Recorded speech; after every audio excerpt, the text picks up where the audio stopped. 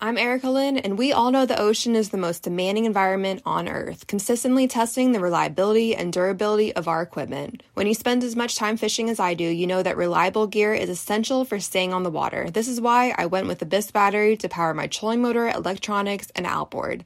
The guys at Abyss Battery are rattling the saltwater industry by manufacturing performance marine batteries specifically designed for sonar, outboards, trolling motors, and electronic fishing reels. They're also Bluetooth compatible, so I found checking battery statuses right on your phone while you're out on the water is a huge game changer. To learn more about why Abyss batteries are used by the pros and factory installed by premier boat builders, visit abyssbattery.com. Fishing like a local isn't just about catching fish. It's about connecting with the environment and the people who call it home. It's about hearing the stories and traditions that have been passed down for generations and sharing unforgettable moments with the people you meet along the way. Fishing like a local is having an experience that stays with you forever. And with Fishing Booker, you can experience it too, no matter where you are. Discover your next adventure on Fishing Booker.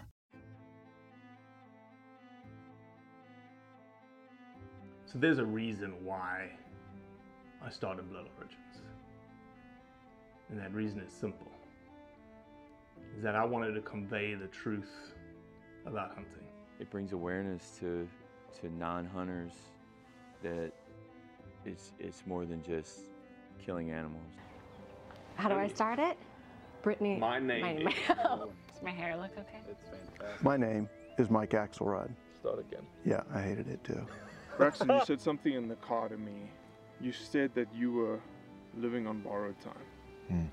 There's a perception around who hunters are, what we're supposed to be, and a feminist that works for a non-profit that is a hunter that has only eaten wild game for the last 20 years is likely not the thing that people think about when it comes to a hunter.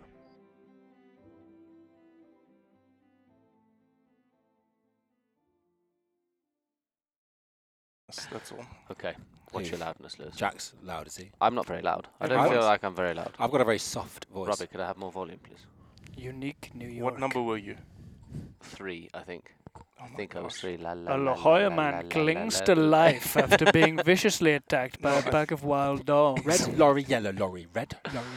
That's Listen, that's we've hit impressive. record already, people. Oh, so I'd probably start giving a really good overview of the three of you. I'm sorry, who are you? Mm-hmm. Sipping on wine at 12 in the afternoon. It's a great fruity wine. 12:02, as my kids would say. It's not 12 o'clock. It's 12:02. Okay. Why would they say that? Welcome back to Africa, boys. Welcome back. Why would they say that? Because they are, when we typically say, oh, it's 8 o'clock, for bedtime, and Eli will look and he goes, no, it's not. It's 7:58. So, Lewis. Yes, sir. Thomas, welcome back. Last time we were together, we were in halfway around the world, New Zealand. New Zealand, yeah. And we had I had some Zoom recorder issues because I couldn't figure out how to get it out of stereo. But I have since YouTubed it, and we are out of stereo, as you can tell. Thank God for YouTube. You have dandruff now, as I see. Wow. Jesus Christ. He's been saving that one for days. Come in with the shin kicks. Yeah. But it's true. You didn't have dandruff the last time I saw you. You said it like it's a compliment. Awesome. Lewis has taken some pretty big shots the last couple of days, hasn't he? Yeah. Mainly from Patrick. Makes a change. Yep. Jack, welcome. Thank you. Last for time having we me chatted, again. New Zealand. Little different weather. Yeah. Slightly different view. What's Jack got now? What's Jack? Huh? Jack's looking... What's Jack got Jack's now? got tattoos. Yeah. Last time I saw Jack, he didn't have tattoos. New tattoos. Mm-hmm. Congratulations. Thank you. Sheep tattoos, right? You Doll think- sheep on your... What? Do you want to... You didn't congratulate me on my dandruff.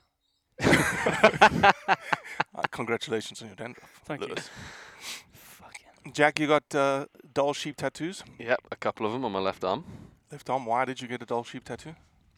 I just really, really like sheep. No, you don't.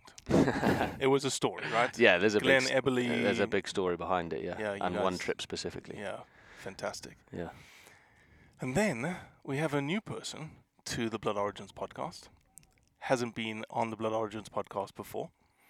Patrick Tillard, welcome to the Blood Origins podcast. Thank you. Since you are new, I'd like everyone... I clearly didn't say that right already. Lewis, can you tell the audience about Patrick? Who Patrick is? Well, I don't get to say it myself. Oh, you can introduce You yourself. want to let Lewis do my introduction? I don't want to be on this podcast if Lewis is doing it for me. Patrick, introduce yourself, I'm and then Lewis intrigued. can tell you. Yeah, okay. About you. All right, it's gonna sound like I'm on blind date. I'm Patrick. Wrong. You're Pat Lick. Okay. Yeah, there we go. Yeah, second trip with the Blood Origins team. Zim end of last year. I wasn't allowed on the podcast then, clearly. I don't think we podcasted then, did we? We didn't. No. If you did it in secret. Yeah. Behind closed canvas tent doors. Whilst we all suffered from heat stroke. But yeah, I'm here to basically document the guys doing their great work. So I'm and phenomenal photography. Doing some photography, some filming. What do you typically do? I'm typically a filmmaker and photographer and journalist by trade. But specializing in? It's a mixed bag. I do a lot of fishing. Fly fishing? A lot of fly fishing in the UK. Yeah, that's and then basically anyone who'll pay me 50p to make an ad for them or something like that. Nice. I usually say yes. Yeah. 50p. Yeah. Make note of that in the invoice, please, boys. So yeah, a bit of a change of scene to be out in Africa for the next 2 weeks, working with you guys. Awesome. Lewis? Yes. Most excited about Botswana? I'm not. You're not? No. Why not? I generally just think Africa wants to kill me. It does. Yep. Typically. Yep. Last time you were here? Oh yeah, last what time. What ailment did you have last time? I had aggressive diarrhea. Very aggressive. Before the water in the camp had been turned on. Yeah.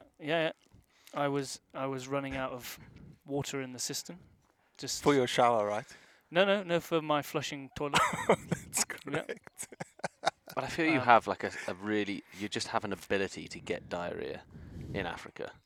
It seems to have happened, what? It's happened twice. this trip again. It's happened twice. Yeah. No, it's happened more. No, it didn't happen the first time. When we came in 21, I didn't get diarrhea. It didn't. All right? And then when we came back, I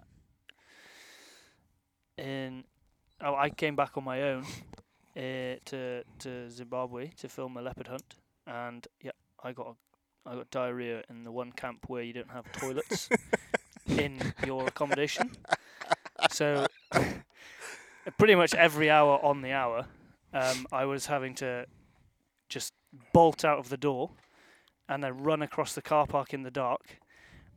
Like at a basically, wild animals, right? there was lions and hyenas around, and basically I had Sophie's choice when I got to like the edge of the light. It was either shit myself or risk being eaten, and at every point I chose not to shit myself. Nice. Because I figured that if I got eaten, I'd shit myself anyway. So you know, one was lose, and one was just lose. And now this trip? I'm not going to get diarrhea. Okay, you don't have it right now? I thought you already said you had it. Yeah. We were literally at the Botswana border, and you came out of the toilets, and you were like, no one will be surprised to know that I have diarrhea. And we hadn't even entered the country legally yet. You're making this up. Yeah, well, you were the one who said it. So how can we make it up?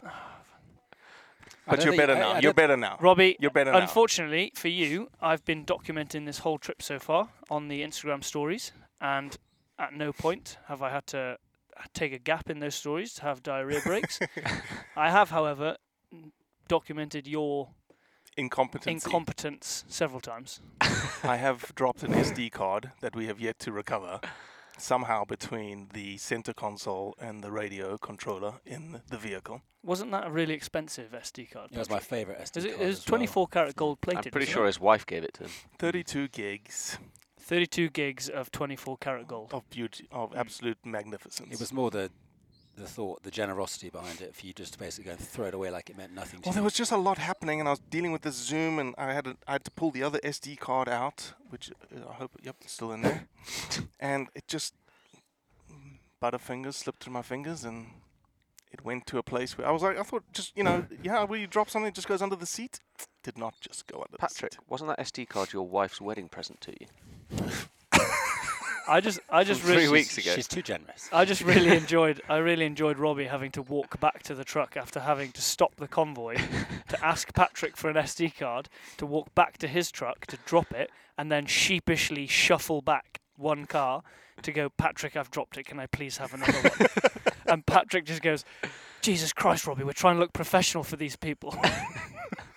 Yep, sums it up. But yeah, we've got a pretty good, intense 2 weeks in front of us here in Botswana. We've been working on this project for probably 19 months, 20 months to try and, number one, get the funding to be able to do this. And luckily, this falls under some funding that I received from the Weatherby Foundation, which is essentially just prove what's happening on the ground in terms of, what hunting is doing for people or what hunting is not doing for people. And that's part of this endeavor. So we've got 2 weeks here. We're hitting 2 or 3 different communities, being a little bit more flexible, learning, right? Instead of, we've got some ideas of what we want to do here, and instead of rushing off to the next area, sort of like, okay, hey, we've got a little bit more flexibility. We have some great friends hosting us here, Johan Karlitz and Christian, and them just saying, look, you take your time, do what you need to do, capture the content that you need, and if anything springs up, just be flexible. And then we have Bones, our fixer, official Botswanan fixer, who's helping us set up communications with the chiefs and the chairmen of the trusts.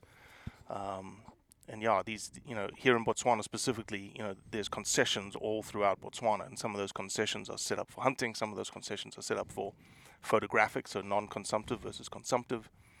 And it's almost like this idea that people just say, look, hunting has no place anymore, specifically here in Botswana. And when you start understanding what we're trying to do here and convey it through film, what we're trying to do is convey that there is places where non-consumptive use is the key. But there's also other places where consumptive use is the key. And they blend very well in certain places, like here in NG41. So that's what we're here for. And brought the A team like you guys did in Zim and Zambia last year. So super pumped to be here. And it's been quite an adventure. Well, we're day 3 now, day 4. Probably from when we arrived in South Africa. Second working day, yeah. Second working day. And we've had quite an adventure thus far. Yeah. I had a bunch of cable issues on the flight over. Terrible flight over. Turbulence. There was just a slight turbulence in the air constantly. And I lost my USB charging cable. I lost my Bose headset cable halfway through the night. It was recovered 10 minutes. Little violin playing. And I arrived, because I didn't have my cell phone on during the flight. And when I turned my cell phone on, when I entered into Joburg Airport, you guys had been here 7 hours, 8 hours already. And I got 2 sets of text messages. One from Jack saying, you won't believe the story that we have. Thinking, oh man, that's going to be, something happened. And then I get a text from Lewis specifically saying, you need to call us ASAP. Yeah. And I'm like, oh shit. What? And then I'm thinking, oh shit. But I'm also thinking, is this a joke?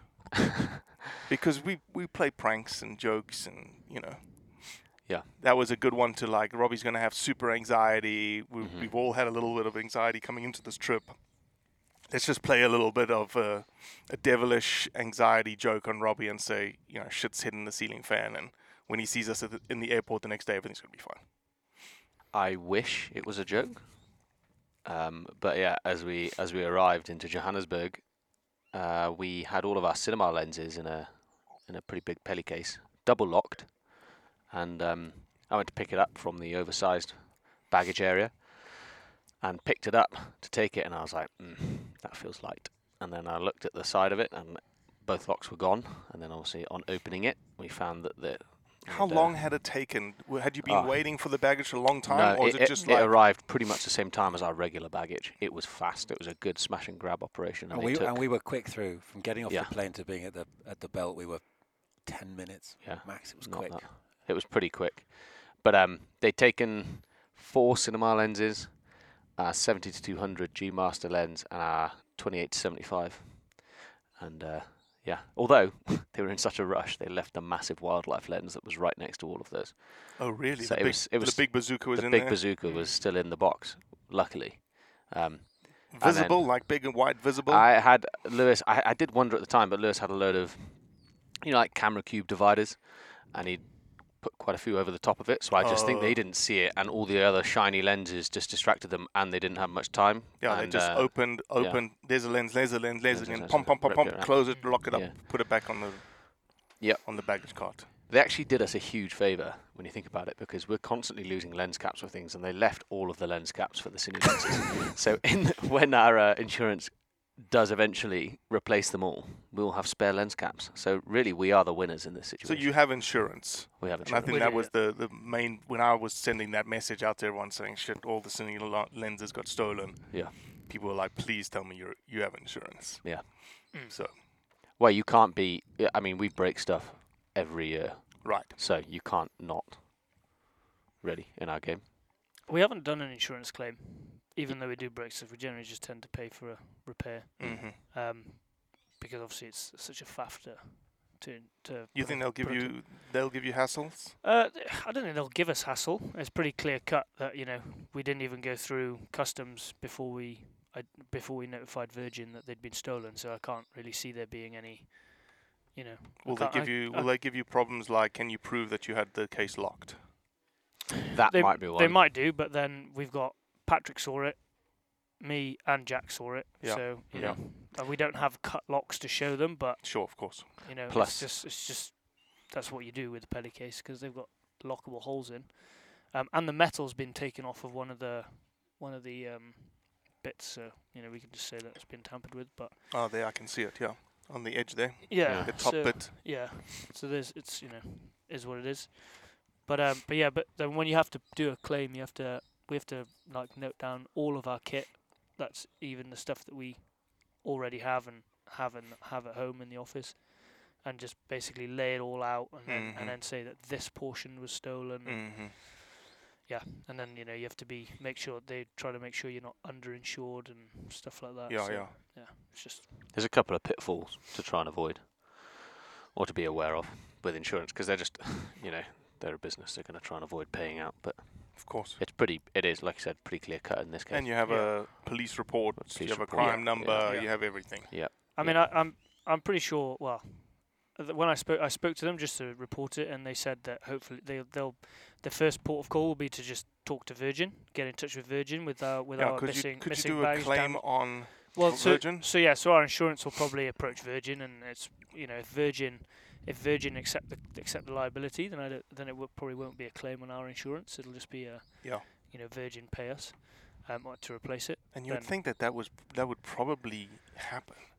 Well, it's difficult, because they do, if you say, or if they ask you put a Peli case on there and they say, is there anything valuable in it? Yeah. If you said no and then it got stolen, that's kind of on you. Yeah. But what they like you to do is sign a liability waiver, so you're accepting the liability for shipping it. But they never even asked us at the airport. Well, the guy asked us if there was tools in there. Yeah, and we're like, well, no, there's no tools in there. Yeah. So we never took liability for that. Yeah. And quite frankly, like I know there's legal grey areas, and there's their policy. But if I'm giving you my possessions and picking them up at the other side, and I have no control in the middle, I have no control. It's kind of on them. Well, people get paid out all the time for lost baggage and Yeah. Lost baggage, whether it's lost or stolen, you never know, right? But you get paid out. Yeah. Because of lost baggage. Well, there's no alternative to putting it in the hold, because No. they give you 10 kilos of carry-on, and so the only sort of alternative you could say would be, well, I'll pay for another carry-on, which we would probably do. If we could pay for another carry-on, then you just buy another carry-on bag to stick above the seats. But I've never heard about that. No, you have to go up a whole ticket class normally, which is massively expensive and way more expensive than I did. You have to go to first class on Virgin, so you can't even go to premium economy. You have to go straight up to first or business. So what would they say? How because you'd have an argument now, like we had coming here, when they were like, "Oh, you need to sky check your bag." I'm like, "I'm not sky checking this. Yeah, this is what happened yesterday here." You have an argument that someone goes, "Well, they say, are there valuables in there? You say, yeah, there's a cine lens. And they're like, well, carry that on. You're like, well, how am I going to carry it on? Yeah, you can't give us. They couldn't give us enough carry-on to take all of our stuff, and there's no way of adding more carry-on to keep it in your possession. So you have to give it up. What I'm quite interested in as well is because long story short, we ended up renting from a very understanding Well, luckily company. we had Patrick. Luckily we had Patrick who had contacts. Well, shout out to Owen Bruce, who basically had all the contacts, lives out in Joburg here. How do you know Owen? I met him on a film job in Scotland earlier in the year.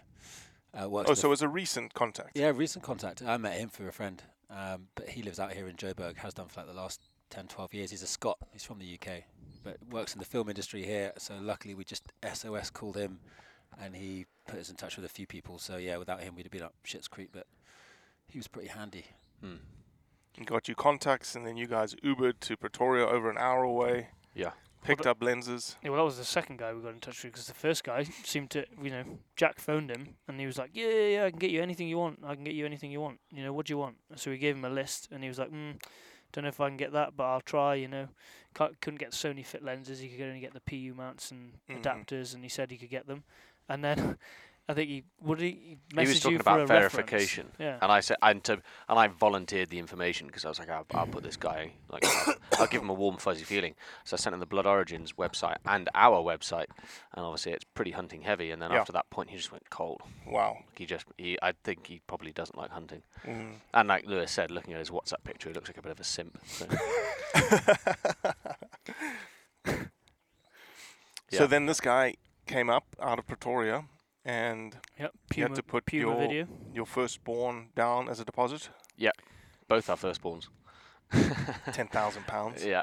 Holy shit. Just as a deposit. Hopefully we get it back. Yep.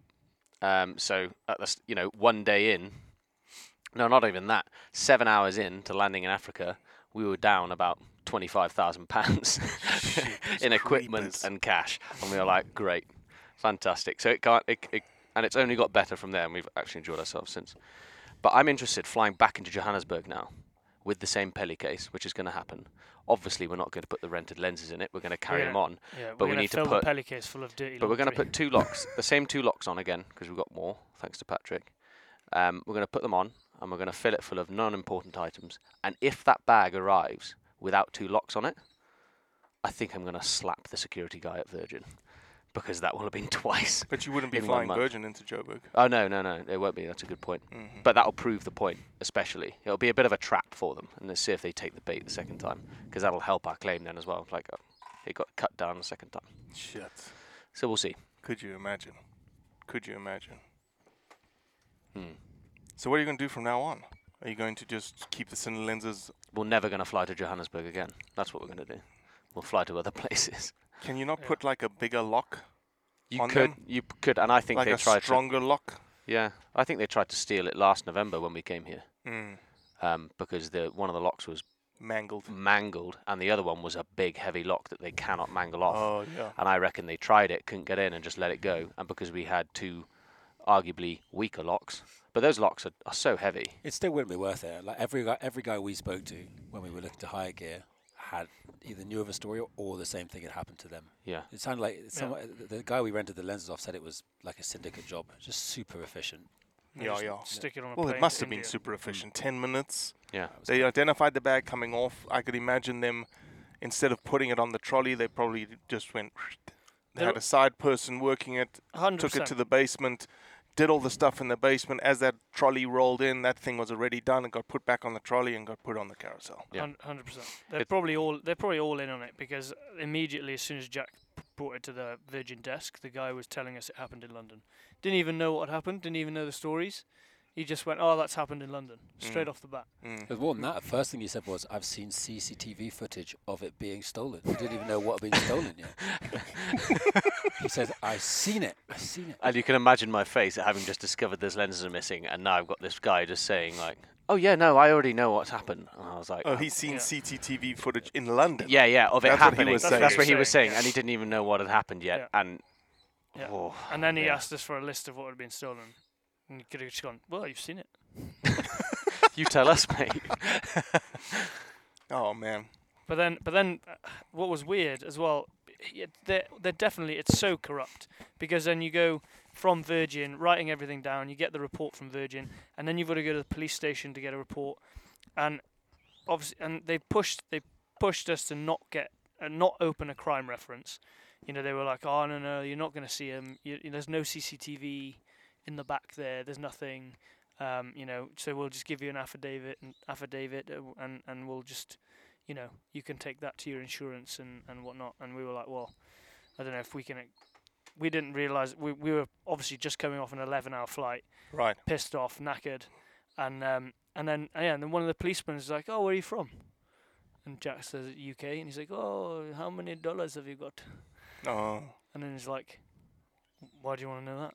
You should have responded to say, how many dollars will it take to get my lenses back? Yeah. Well, we thought about it, and then there's absolutely no guarantee. He could just take a few $100s off you, and then you'll never see him anymore. No, you say, look, I will give you. Yeah, you find my lenses. I'll give you $2,000. Have we got $500 here? I'll give you $200 right now. When you bring me the lenses back, I'll give you the other $300. Then he just run off with 200. Maybe. Well, he probably doesn't know who. He probably knows kind of who did it, but then he's going to have to buy those lenses off who stole them, because they're not all going to be, not all going to be sharing. It's whoever's got those in their possession is going to be making bank. Yeah. So he would have to go and probably buy them off of those guys, and he's not going to do that. Yeah. He'll just take your money and you never But see him again. Even at the police station, they were all like, "Oh yeah, this happens in London all the time and stuff." And they were saying, and they were all singing off the same hymn sheet, except for the one woman who was taking our statement, who was, she was golden, she was really good. But the next day, and we'd kind of had had our fill of that kind of behaviour by that point, and they said, "Oh, and part of the opening up the criminal case, where do you think it happened?" Johannesburg. It happened right here. No argument. The next day, and I think probably our faces were like, try and fucking argue about it now, because we've had enough. Yeah, exactly. Kind of thing. Well, look, you guys were champions, man. You got replacement lenses. We were all just pissed off, but now we have everything. We arrived in Maun to 4-wheel drive vehicles, rooftop tents, amazing food. And then we bolted north from Maun. We landed in Maun. Maun is not the capital of Botswana. Gaborone is the capital of Botswana. And we headed north to a concession called NG41. First impressions of the Mababi village, Patrick? It's hot and dusty this time of year. Frickin' dusty, right? It's a fine sand. Just everywhere. Gets everywhere. And What did Christian say? We're on the biggest sand pit in the world. Yeah. Patrick loves it. Patrick was just like, "Oh, dust picture. Ooh, dust But picture." let's be honest. It makes for frickin' beautiful. Yeah, it does. Absolutely. Beautiful filming. Everything's better with dust. Everything's better with dust. Apart from, maintenance. But I was going to be like a fake golden hour for 2 hours for yesterday. a long time. Yeah. The thing that, what did you take home from yesterday? So yesterday we were in the village all day, talking to as many people as we could about hunting, what they think about hunting, what they don't think about hunting. Interviewed a bunch of people. One guy was almost like back and forth. Yes, hunting is good, but it can be better, which is obviously that's a good thing. Then he was like, "No, I do not support hunting." And then at the end he was, "No, hunting, I support hunting again," in the same interview. Yeah. I don't know if he was all there. But weirdly eloquent and had good points, even if he wasn't all there. But isn't that very typical of someone who, when you meet someone who isn't all there, typically they're highly intelligent. It doesn't really matter, because I just got the impression he'd thought about his opinions. Yeah. As instead of just accepting the status quo, which was quite refreshing. Yeah. Because I'm not saying that people here haven't thought about their opinions, but they're all pretty much down the same line, and it was nice to hear something opposing. What was your impression other than being, dusty and dry, of yesterday's village? Yeah, I think I guess it's quite early days on the trip, isn't it? I know we're seeing very different places, but yeah, lovely people. Hunting is clearly, I don't know, it's nice to see a bit of skepticism within some of the opinions, because I think that's what makes it interesting. If everyone, I don't know, I think it seems a bit scripted if everyone's just saying it's great. Whereas I think this is the area over the trip, right, where we'd expect to see a bit of that, because we really do back into some kind of pretty busy ecotourism wildlife places. So it's an interesting start. But I think as we get more remote, I think those viewpoints are going to get a bit more definitive. Yeah. There's going to be, the closer we get to the human-wildlife conflict, I think the more clear-cut it's going to get, for sure. Like, it feels like potentially it's kind of what they know, and it works. But yeah, I feel like as we move into some seriously remote parts of Botswana, that's going to become something that is really a case of survival. So, funny enough, I just got a message, a photograph from Debbie. Debbie's been the person who's been organizing everything for us out of Maun. And we rented 2 4-wheel drive vehicles from Chobe 4x4. Right, it's on the side of our vehicles. Mm-hmm. Thanks for renting us the vehicles, Chobe 4x4. And the bottom of their email, this is their statement that Debbie just saw. Trophy hunters are not welcome to hire our vehicles. What? Full stop. Please read our anti-hunting clause in our T&Cs, our terms and conditions. That's aggressive. Yeah. Interesting. Interesting, huh? Well, anybody who's coming to Botswana, do not rent Chobe 4x4 vehicles if you're hunters. We won't send them any business. No, so thank you for Chobe 4x4. Yeah, thank you, Chobe 4x4. But also, no thank you. Yeah, we'll tell everyone not to use your... Just their massive logo that's going to feature quite heavily in the film. No, in a hunting film.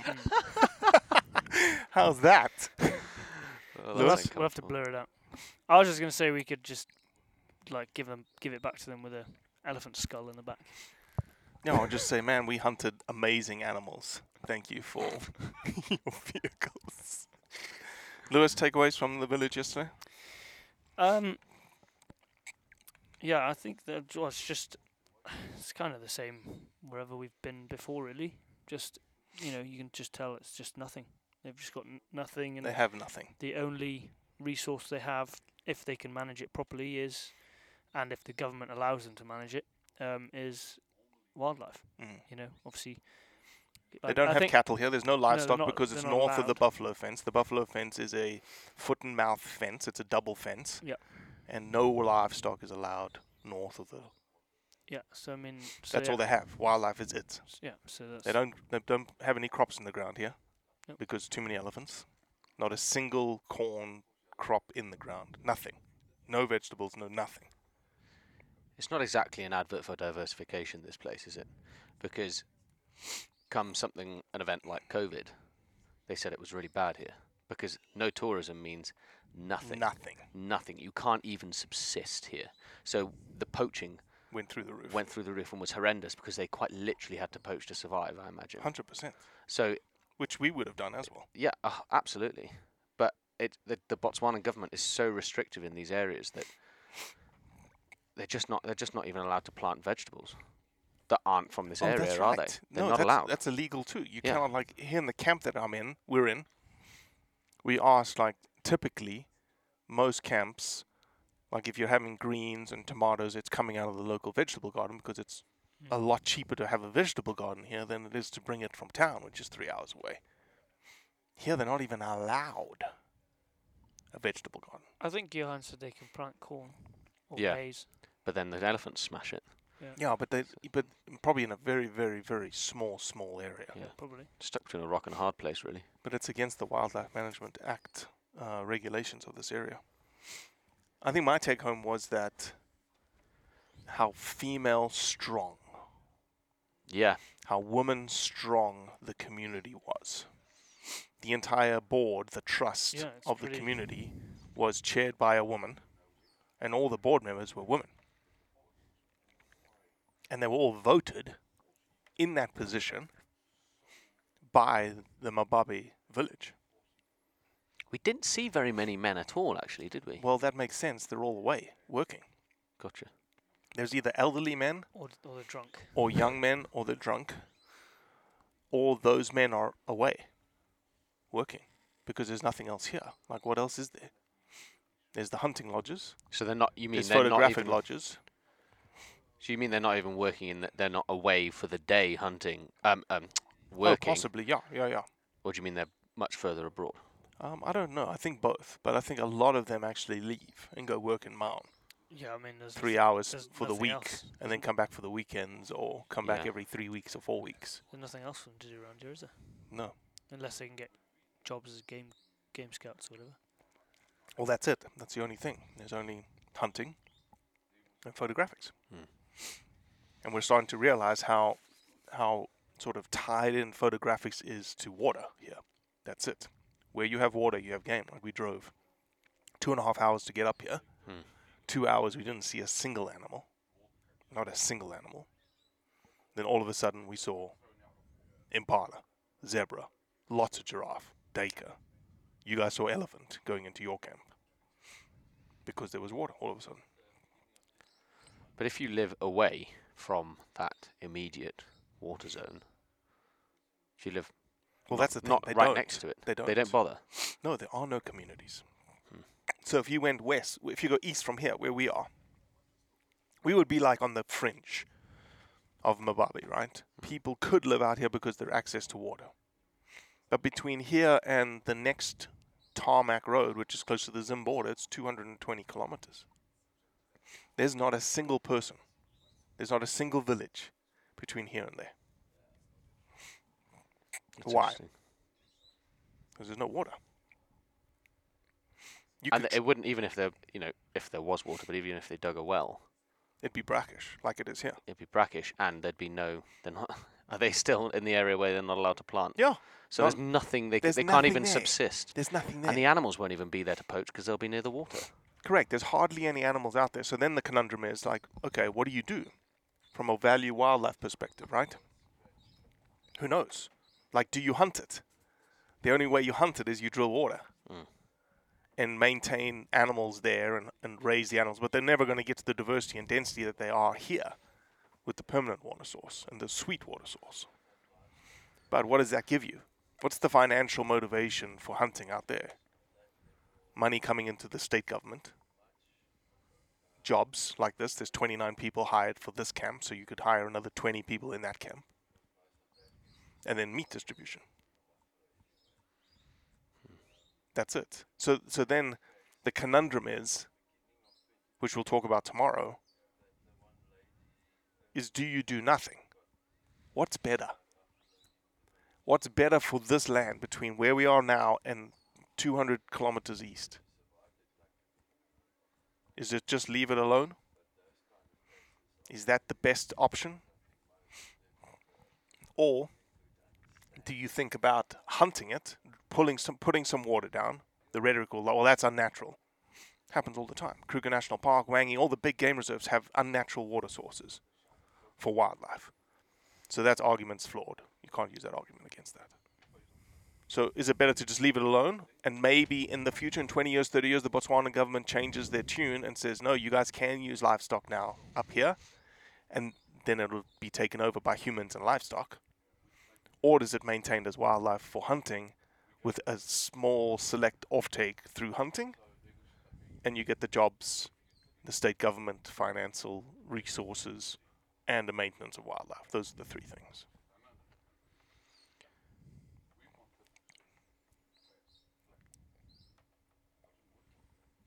That's a lot of work for someone to go and do that from scratch, because it's not even like there's a. But hunters would do it. Yeah, they probably would do it. But then there's no guarantee that the Botswanan government is going to allow you the quota and the diversity of quota, crucially, for you to make that a success. No, there wouldn't be. The quota would be elephant and buffalo. That's it. Like here, they've got plenty impala. There's 15 impala on quota. Yeah, like 2 kudu, 2 eland. 2 kudu, 2 eland, 2 gemsbok. But plenty. Anyway, we're right at the beginning of this trip, so I wanted to get this roundup put together to release as soon as possible so that people can know what we're doing and where we are. Random place, about to have lunch. Go do some wildlife this afternoon. See the wildlife. Capture wildlife. Unless your snivels take you down. No, I put some medication in me. We're putting bets on. Putting bets on when I go down. We reckon the meet at lunchtime. They're going to knock us down. Knock you for 6. Knock me for 6. You're going to be like, oh, boys, I need the afternoon off. Is that what accent is that? Is that That's yours, mate. Yours. Oh, that's mine. Yeah. Robbie, that was pretty you actually. Yeah. That was pretty me. I thought that was more. What's the guy in the Hobbit and Lord of the Rings that he does? Oh, Gollum. That wasn't Gollum. That wasn't Gollum? You'll know Gollum when he comes out. So, stay tuned for round 2. Yeah, we'll do round 2 next week. There you go. What a hell of a cliffhanger that is. Anything, final words, Lewis? Yeah, stay tuned for round 2. Stay tuned. Well, we'll give you the final words because you typically cool. did a David. You did a David Attenborough. I'll just do it 3 times then, shall I? Patrick, final words?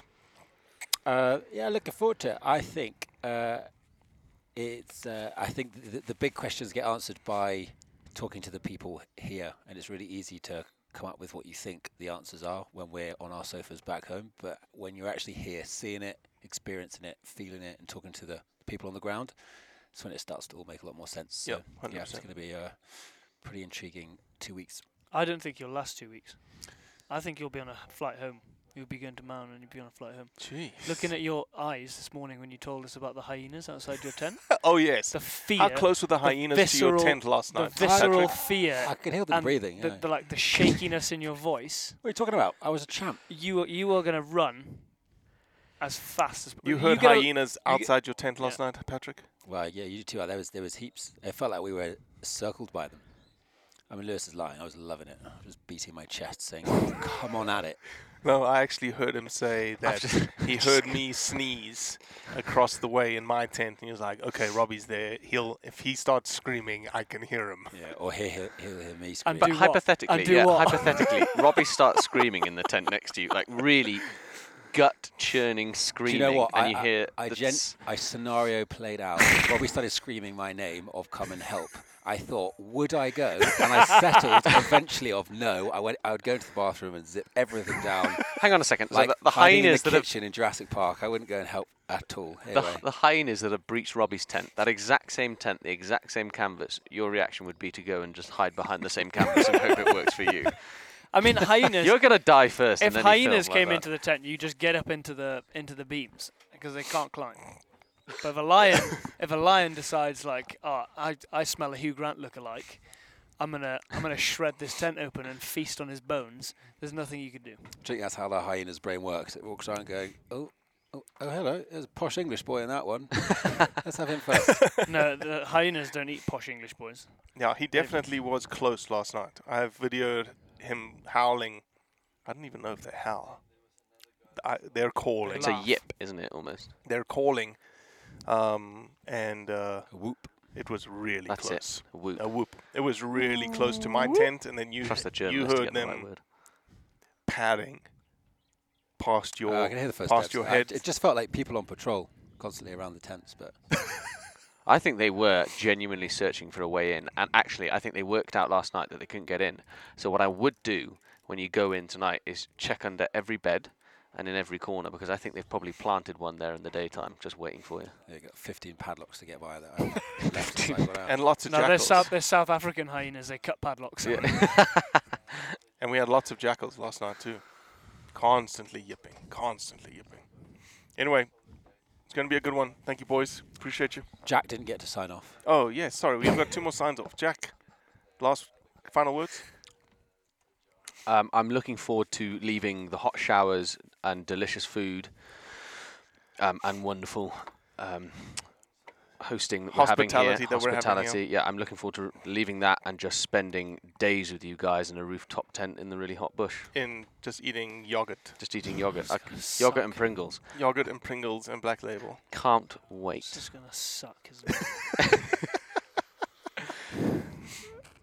Lewis, will you sign us off as David Attenborough? Why? Just because you've got a phenomenal David Attenborough voice. Stay tuned for round 2. I don't know if that was David Attenborough. That was. Yeah, that was. He was a very tired David Attenborough. Do you want to? I'm feeling very tired. I want to have a nap. Patrick. Will you describe the elephants that you saw yesterday in a David Attenborough voice, and that'll sign us off? Yes, we saw elephants, and they were big and grey and had long trunks. Perfect description of an elephant. There you go. Thank you. Well, that's it for today. Appreciate you listening, as always. Leave a review, share it with your friends, and most importantly, do what's right to convey the truth around hunting.